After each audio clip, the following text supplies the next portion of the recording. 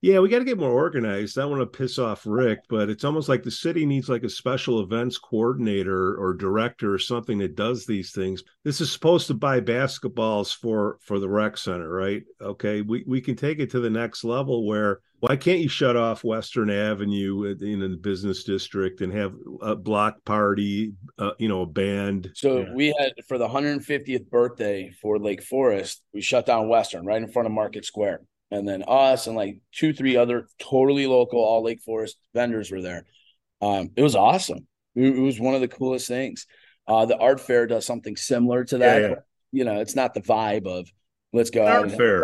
pops, No right? offense to the art aficionados, but No, it's great. They're awesome. I mean, and the car show. There, I mean, there's events. Don't get me wrong. There's things on Western, like, and they're great.